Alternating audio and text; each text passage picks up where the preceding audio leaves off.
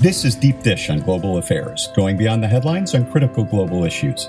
I'm Brian Hansen, and today we're talking about Iran and the interaction between U.S. policy and Iran's pursuit of nuclear weapons. Joining me for this discussion are two experts, including Ellen Laipson, who directs the International Security Program at George Mason University's Sklar School of Policy and Government. She also led the Stimson Center from 2002 to 2015 and served in the U.S. government for 25 years. Welcome, Ellen. Great to have you on Deep Dish. Thanks, Brian. Glad to be with you. Also joining us for this conversation is Bob Pape, who's a professor of political science and director of the Chicago Project on Security and Threats at the University of Chicago. Welcome back to Deep Dish, Bob. It's great to have you. Glad to be here again, Brian. So both of you have been critical of current U.S. policy or aspects of current U.S. policy toward the Middle East. And I want to, in this episode, really get your arguments out on the table and work through what the implications are. So, Ellen, let me start with you. You've argued that Donald Trump views foreign policy exclusively through a lens of economic self-interest and make the argument that this is misguided and it won't work.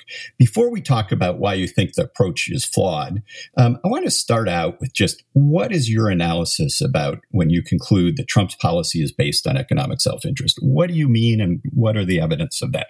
I think that our president, who is not an experienced foreign policy person, draws so heavily on his own career in the business world that he perceives that all power relationships, whether they are from two people in the private sector or two leaders of nation states, is really about economic self-interest. So he distorts the broader mix of factors that affect international relations by believing that the way he interacts with foreign leaders or with foreign societies, publics, parliaments, etc., is to define the zone of economic self-interest as if that will be sufficient to regulate and create stability in a relationship. So, you know, he certainly in the specific area of trade, it's self-evident that it's about economic self-interest. But I think in the politics of the Middle East region in particular, there's an absence of attention to history, identity, feelings of vulnerability, the quest for dignity and respect. And he believes that somehow satisfying the material interests of the other party, so long as the U.S.'s economic interests are addressed, is a formula for success. And so far in the Middle East, I don't see any evidence that it has produced the outcomes that he has sought. One of the things that I really liked about your piece, just to let you develop that a little more, is you talk about Iran and the Palestinian issue specifically. How do you see this playing out, this strategy as shaping what he's doing with those two cases? So on Iran, he is not the first president to believe that economic pressures will be very powerful tools in shaping the way Iranian leaders weigh the pros and cons of engaging with the outside world. So to be fair, the use of sanctions, economic pressure, etc., has been tried before. But if we compare the Obama administration and the Trump administration on mixing, I would say that previous administrations understood that economic sanctions get you some way of the down this very difficult road to a political engagement, but that you also have to provide to the Iranians some expectation of attention to their legitimate interests. Their legitimate interests are not just relief from sanctions. So I think that Trump creates a logic circle that will put economic pressure on, and the only incentive that we're providing the country is that someday there'll be relief from sanctions if they behave, as opposed to the approach that President Obama and the Europeans and Russia and China took in the negotiations that produced the Iran nuclear agreement in 2015.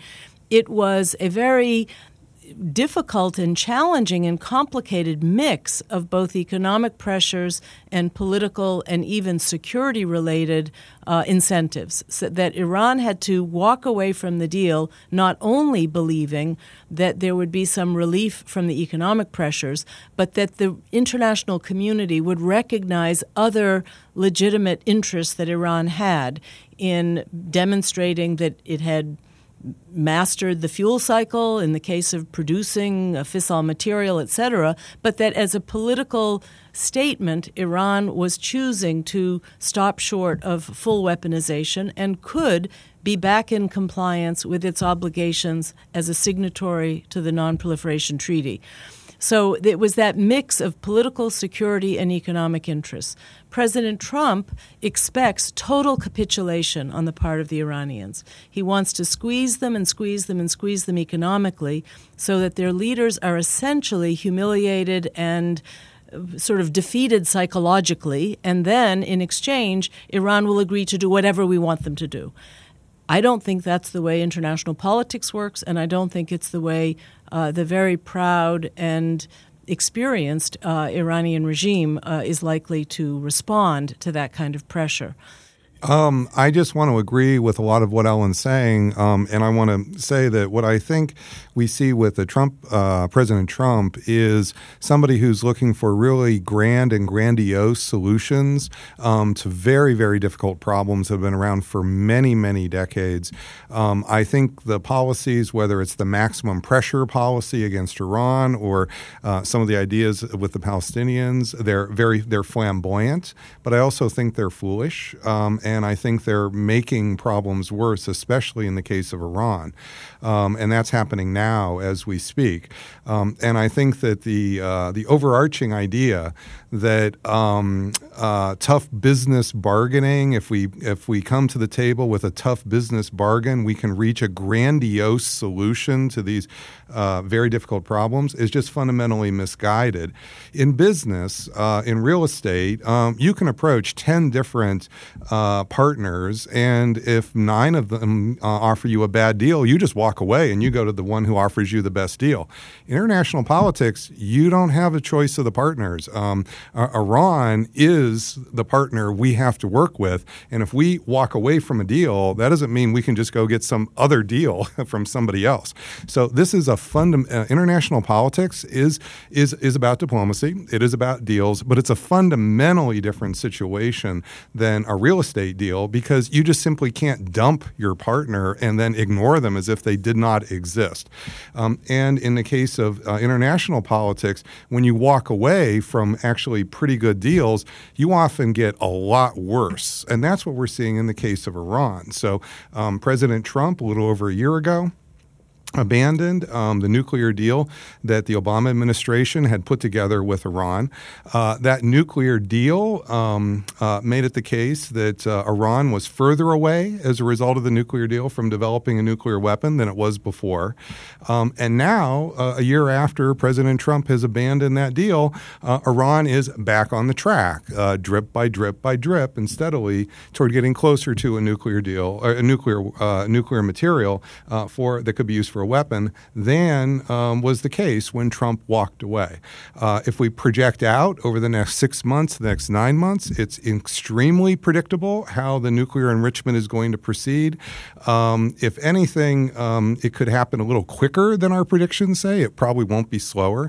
And what that means is that President Trump has abandoned a pretty good deal for a lot worse situation that we face today. This is something that you would expect when you walk away from a pretty good deal in the international environment. And again, I want to just come back to saying this is flamboyant. It's a great press conference, but it's extremely foolish and it's counterproductive for America's security interests. Brian, I wonder if I could follow up on one of the useful points that Brian made, that it is curious that the president who cares so much about the sovereign rights of the United States, okay, that we're not going to share our sovereignty with anybody. His last speech at the UN was very strong on this point that we're all nation states. We're all going to look after our own self-interest, sort of against collective security, against some of the broad ideas of international cooperation and pooling sovereignty for some greater global commons interest, etc.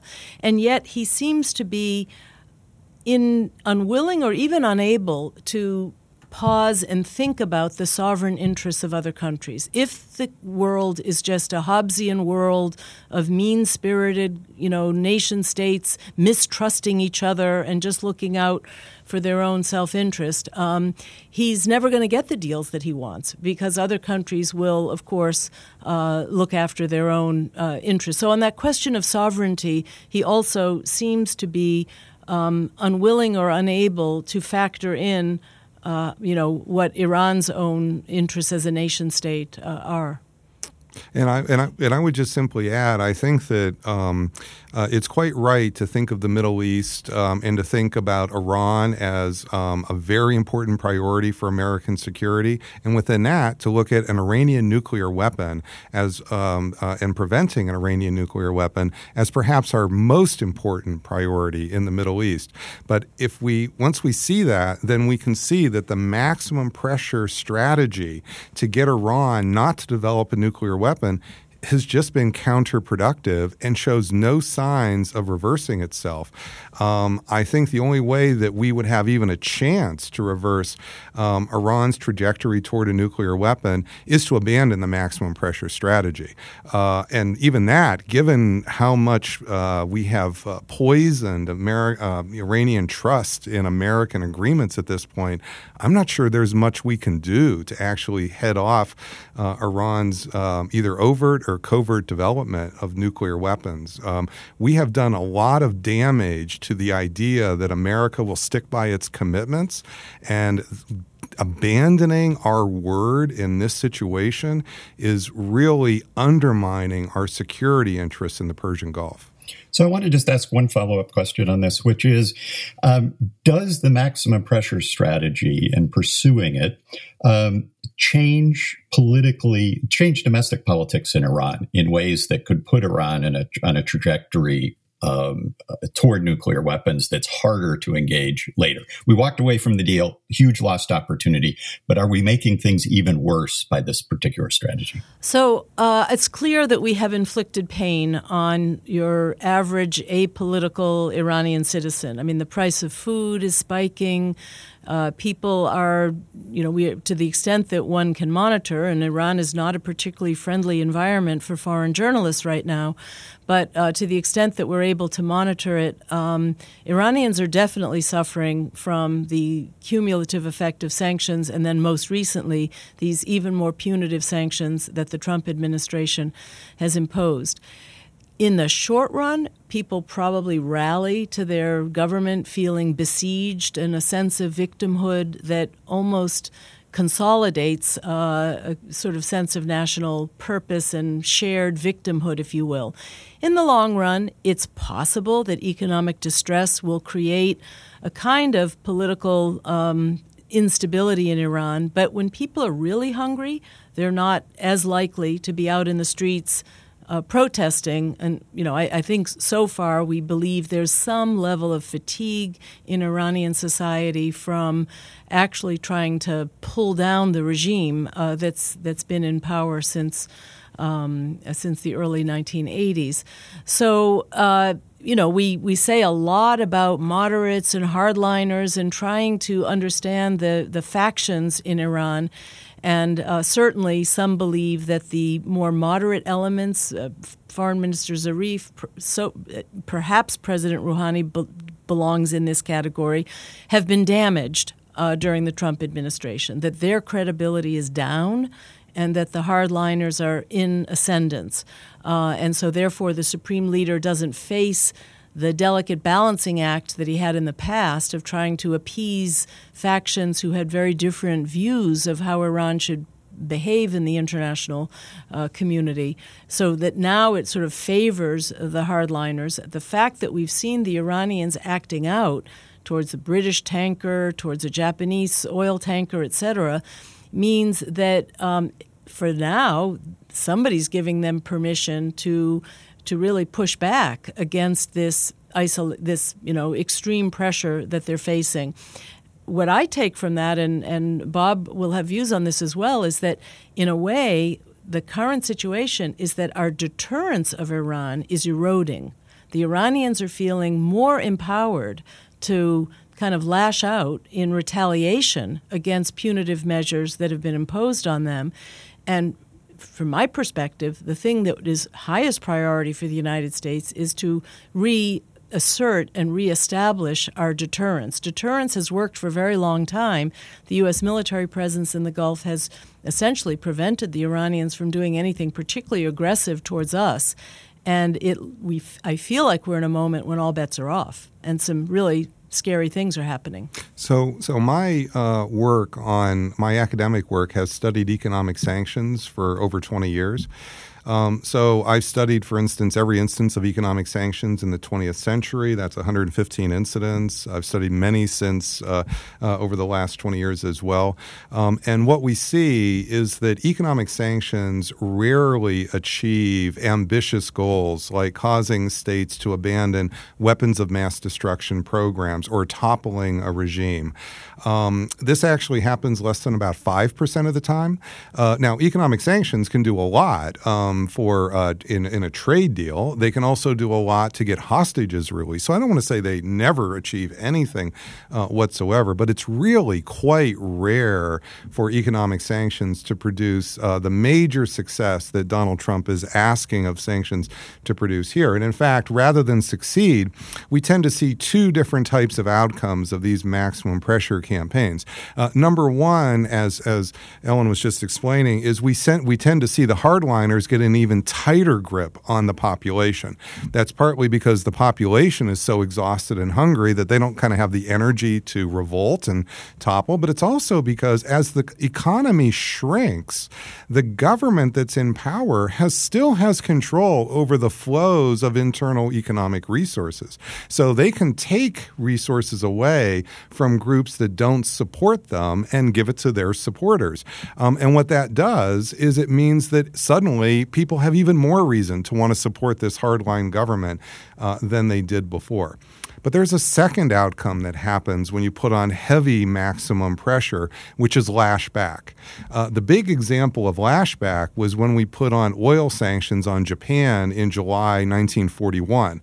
We had no idea when we put those oil sanctions on Japan that was going to precipitate Pearl Harbor. But that's exactly what it did. We have the documents now that Admiral Yamamoto, who led the raid on Pearl Harbor, switched his vote. He used to be opposed to the raid before the oil sanctions, and then he switched to supporting the Pearl Harbor attack and leading it because the oil sanctions directly threatened the security of Japan. This wasn't just about dollars. This was about Japanese security. And what Donald Trump is effectively asking the Iranians to do is to abandon their interests in securing their own country. This is very unlikely to work, and what you're seeing, and Ellen just ticked off a number of specifics, is it's producing lashback. So this is very unlikely to succeed. At best, it may simply fail passively, but at worst, this could fail catastrophically, sucking us into a quagmire and a bigger set of problems than we have today. And this is just incredibly flamboyant on Donald Trump's part, and also foolish because we are risking a much worse set of costs for American security for very little likelihood of gain. So I want to ask about this kind of possible pathways that could lead to violent conflict. And there are a couple that occur to me. One is that Iranian action, some of the attacks on tankers in the region and other actions actually trigger a military response. Certainly, that's what Donald Trump threatened a little earlier. I guess last month, which didn't come to pass in that case. How real a possibility is it that that we could end up in violent conflict through a pattern like that, where Iran does act out and that triggers a U.S. military response or some other pattern of escalation? Yeah, so I would say there's really two pathways of escalation here. One is escalation through inadvertence or miscalculation or accident. And that's what we saw with the potential for escalation through accident is what we saw with the drone incident just about a month ago. What we saw is that whether it was miscalculation on the part of the Americans who put a drone a little too close to Iranian space, or whether it was miscalculation on the part of some lower level officer in the case of Iran, we almost had a drone incident escalate into serious loss of life, which could have had put us on the slippery slope to real escalation. That kind of miscalculation is going to happen when you have essentially combat forces so close together and so poised next to each other. That really is risky, and we are at risk of that going forward. But there's another possible situation, such as Iran may feel that it will come under such great security pressure that it needs to send us a real brushback pitch. That's what happened with Pearl Harbor. Pearl Harbor was supposed to be a brushback pitch, which was supposed to scare us away. Well, what would that look like in this case? This might look like a real attack, a missile attack on Ayudid Air Base in just outside of Doha in Qatar. So my work has not just been on economic sanctions, Brian, but as you know, I've studied air power for 30 years. I've taught for the U.S. Air Force. Some of my former students from the Air Force have been commanders at Ayudid Air Base. I was just there as recently as a year and a half ago. We have thousands of troops there. They are a possible target here. And so one way that we could see a future escalation would be an attack on Ayudid Air Base. And that, I'm afraid I can see this from Iran's perspective. They might think of this as a brushback pitch, but this would also look like Pearl Harbor from our perspective. We would be incredibly angry if that were to happen. So, Brian, let me add two other thoughts. One is, I think it's possible that the Iranian provocations in the Strait of Hormuz, if in fact they are all attributable to Iran, was Iran signaling not necessarily to the U.S., but to the rest of the international community. The fact that it was a Japanese tanker, I believe that one of Iran's moves right now is to get the rest of the world to try to revalidate the JCPOA, the 2015 agreement. I think the Iranians are quite desperate for the Europeans and other interested parties to either, try to cajole the Trump administration or, independent of the Trump administration, to give Iran enough reason to stay in compliance with that JCPOA. So that's sort of a retrospective analysis of what we've seen in recent weeks. But if we go to the future and we see Iran steadily violating the provisions of the JCPOA in some kind of incremental escalatory way because it no longer considers itself bound by the JCPOA, then I think it will trigger an American, consideration of military contingencies to punish Iran and to try to essentially destroy any of that activity that could lead to actual weapons production. I think there will be an argument in the U.S. administration that it's our responsibility to prevent Iran from crossing any significant nuclear weapons thresholds, and that therefore that you could imagine a justification for the use of force. Then we get back to the question of what's the purpose of that military action. Is it to destroy a facility in a very, discreet way and then stop? Or is it the beginning of a regime change strategy that we know at least some of the president's advisors really prefer? So we know that the president is under some pressure and that he has said internally contradictory things about whether the U.S. is willing to deal with this Iran or whether our real belief that U.S.-Iran relations will only be normalized when there's a different set of people in power in Tehran. So, we could be facing over the next year or two. Personally, I think the president has no real appetite for large-scale military action, particularly in an election year. But I think in general it's not his preference. So we'll have to see how this plays out. But we now have a level of uncertainty about whether these provocations are misinterpreted or lead to the other parties to respond in a way that creates that escalation of violence that could lead to very catastrophic outcomes. Yeah, so fundamentally what Elle and I are agreeing on is we're on a collision course with Iran. We're not sure whether that collision course is going to happen through accident or through deliberate action, but at the moment we are on a collision course because we have taken steps to abandon the nuclear agreement, which is now putting Iran on the course of enriching its uranium again, and they'd be very foolish not to want a nuclear weapon. So as we go forward, we are on a collision course. The question is, can we build off-ramps? So what are the possible off-ramps here? So off-ramp number one is we let the Europeans bail us out. So the Europeans, France in particular, has been making a lot of efforts to try to essentially rescue what's left of the nuclear deal to come up with some kind of trade agreements which can still allow soften the maximum pressure, economic pressure on Iran, and have Iran to keep within the limits of the nuclear deal. The Trump administration heretofore has been basically trying to nix all those efforts. Well, we could just essentially allow those efforts to go forward and stop really. We could still complain verbally, but we could just let them go forward. And that would be one off-ramp. Another off-ramp is that we could encourage Iran to, as it enriches its nuclear, enriches uranium past the limits, to sell that newly enriched uranium to China, to Russia, and basically for vast amounts of money, so that this too would be a way to